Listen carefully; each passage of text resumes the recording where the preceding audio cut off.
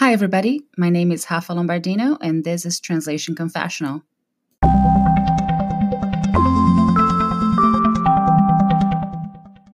This episode is brought to you by Shopify. Forget the frustration of picking commerce platforms when you switch your business to Shopify, the global commerce platform that supercharges your selling wherever you sell. With Shopify, you'll harness the same intuitive features, trusted apps, and powerful analytics used by the world's leading brands. Sign up today for your $1 per month trial period at shopify.com/tech, all lowercase. That's shopify.com/tech.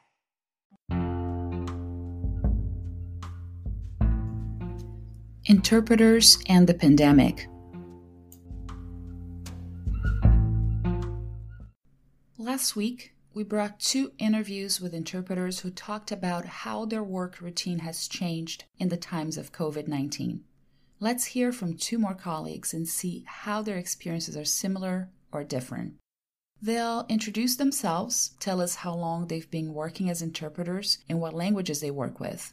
They'll share a bit about their routine before COVID-19 and how things have changed since social distance went into effect.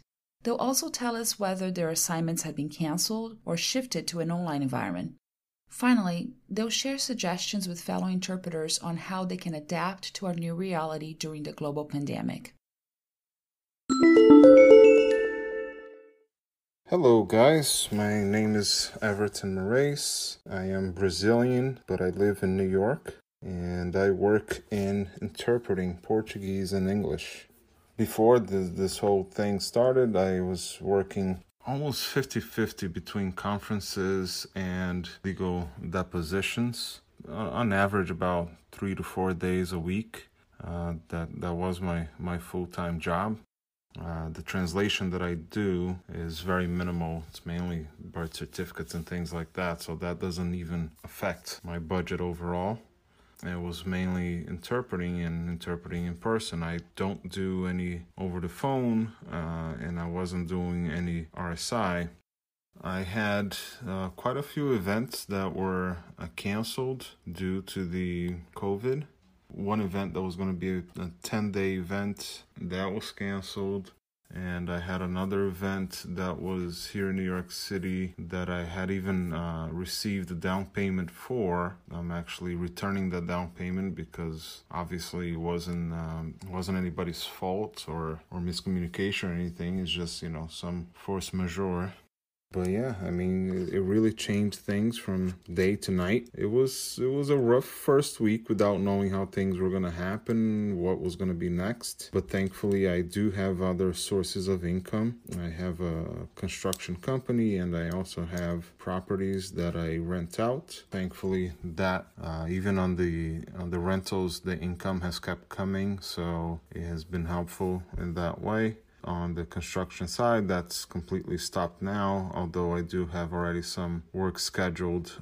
It's tough if you only have that one source of income and something like this happens. I can only imagine those who live solely off their income from interpreting, and especially conference interpreting. And I have some friends who do some medical interpreting. They said that has kind of fluctuated. At one point, they weren't having too many calls, but now they're having quite a few calls, more than before. So maybe that is a good option for those who are looking for a way to keep going. An interesting part that is happening to me as well is that some companies that I did the assignments for in person, they're contacting me for remote simultaneous interpreting. They are not even sure how it works or how we charge or anything like that. Like, it would be great to have some guidance in that respect in terms of deciding some parameters for what should be a minimum, how many hours of minimum, how long a day can you still do an 8-hour day of conferences remotely. I have done work just about every week, except maybe for the first week, interpreting every week on Zoom mainly. Today, actually, I used Uber Conference. I'm not sure that it's the same Uber, but I think it's not the same Uber, but they all work out pretty well. On the Zoom, we're actually using Zoom on a main meeting, and I'm interpreting into a second Zoom meeting that I just used the phone line to connect into. So I have to use two headsets. I'm using actually earbuds from my phone into my ear. That's into the line that I speak into, which I don't normally. It's not much of a two-way conversation. And I put overhead headphones to listen to the main meeting that I'm watching on Zoom.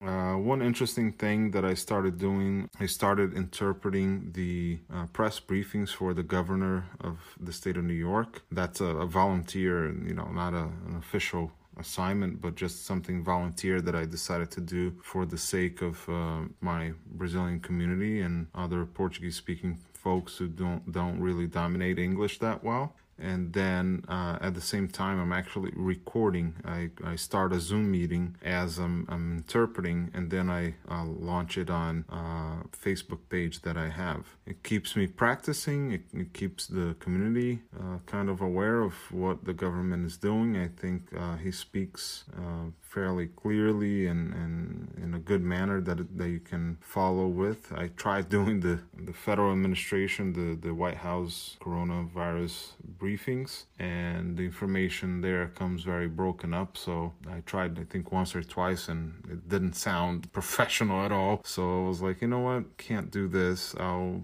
just stick with the governor. And I think I've done over 15 videos already. And that's what I've been doing. So doing a little bit of volunteer stuff, doing a little bit of work to generate the income. I did get some additional translation work to do. Things are not great yet, but I can see a light at the end of the tunnel, and I'm learning a new way of doing this, doing it virtually.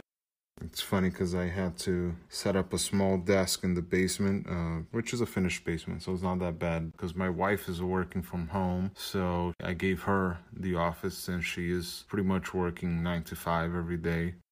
I got my laptop and my desktop so that I have one screen to watch a meeting and a second screen to do any research and whatever else I may need.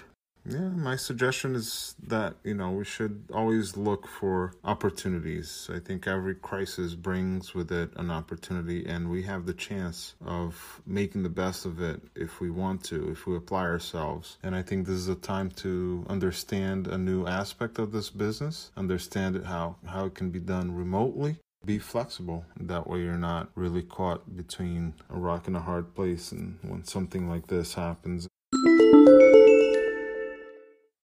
When you need mealtime inspiration, it's worth shopping Kroger, where you'll find over 30,000 mouth-watering choices that excite your inner foodie. And no matter what tasty choice you make, you'll enjoy our everyday low prices, plus extra ways to save, like digital coupons worth over $600 each week. You can also save up to $1 off per gallon at the pump with fuel points. More savings and more inspiring flavors make shopping Kroger worth it every time. Kroger, fresh for everyone. Fuel restrictions apply. My name is Camila de Castro. I was born and raised in Belo Horizonte, capital of Minas State, in southeast of Brazil. I moved to the US in 2006 after I graduated college back home, and I have been living here past 14 years, mostly in Boston, Massachusetts. I have been an interpreter, and sometimes I also translate for the past maybe 8-9 years now. It started very slow in the beginning. I was having per diem assignments here and there after I had just finished a program at Boston University for interpretation and translation. And it grew into a full-time career today as a contractor and freelancing interpreter primarily. It happened over time with investment and quite a leap of faith towards something that I really wanted to be doing. I work with Brazilian Portuguese and English only. I do like studying other languages, but professionally I only work with these two. Well, before the COVID-19, my routine as a language professional consisted primarily of maintaining my workflow in collaboration with mostly agencies, but also direct clients and even partnerships with other colleagues, fellow interpreters for conference jobs and things like that.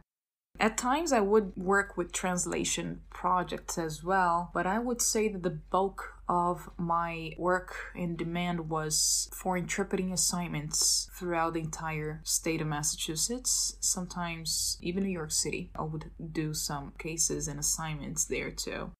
I have been very busy, especially the medical field. I was quite active in the court system here in Mass and an array of other environments, to be honest with you. It could be anything. Depositions, law offices, school meetings regarding special education, immigration interviews. Conference interpretation was also something I was getting more and more familiar with in the past few months, and it looked like I was going to be busy in that regard as well. It's also very valid to mention here, my work was primarily on-site. I had not yet developed any interest at that point or had the opportunity to rely on remote interpreting. Well, as you can probably guess or imagine, things did in fact change drastically since the beginning of the quarantine. I was active and working until March the 13th. I was busy that week as well. So I did have maybe 40 to 50% of my work lined up for the following days and a couple of weeks ahead when the whole thing happened. So, of course, cancellations were across the board, as you can imagine. All events and appointments were either put on a confirmation wait or standby or were just canceled right away, including entire shifts that I would be doing in some hospitals here in Boston. Some of the shifts were from 8 to 9 hours a day. So ever since, I have not been on site for any interpretation whatsoever. The transition to remote work has definitely not been smooth. It's been a little bit chaotic. Like I mentioned, I had not much need for investing into remote interpretation, but I felt that it was very important to try, especially as a medical interpreter. I did feel compelled to do all I could to help out, to be of service during times like these. One of the strongest bonds I had with the profession, this position that I had of helping someone with limited or no proficiency in English at all to navigate through the medical system. I knew that medical professionals would need people like us more than ever. Look, there has never been a blueprint for this type of operation. This switch. So it was a little bit heartbreaking and overwhelming to see how hard these people were trying to do that. So the testing of platforms, apps, computer programs, and systems to make this work possible definitely was taking a lot of energy from these people. Which, the interpretation itself I don't think it would be a challenge per se, but the effective use of technology for the first time for many of us, to make this work properly, for instance, would be definitely a challenge. Right now, I'm currently still available for OPIs, but the demand just hasn't been the same even so. I'm guessing it's because a lot of us are still trying to switch from on-site interpretation to remote interpretation, and many of us might be available right now. There might be a lot of availability. So as work demand went down, there was not much more that I could do. I knew that the best I could do was to basically take a deep breath, sit tight, and use my time and skills for other interests. Look, there is no blueprint for a situation as unprecedented as this one on how to properly navigate or operate in times like this in any area of our lives, despite of how similar some of us may be. Our approach in situations are so deeply personal. Even when sharing the same professional or social positions, nationalities even, I find a bit difficult to give any sort of generalized advice, which makes me think how fun it is that while these events are putting us all on the proverbial same boat, we also know that we are very much pulled apart individually for a number of reasons, especially psychologically and emotionally. I personally have seen this time as an opportunity for introspection, self-awareness, personal development, but of course with the normal anxieties and concerns as everyone else. It has been for me a time for reevaluate a lot and get more in touch with what I really want to do and go after when we go back to quote normal, which is another story. I don't quite believe things are ever going to be the same, but I also don't think it's going to be a bad thing either. I definitely think that we all chose a path that demands a whole lot of intellectual power and mental focus. I think it will be very important to be rested, wholesome in those aspects when it's time to resume our lives. So my advice would be take the best care of yourself. Be resilient.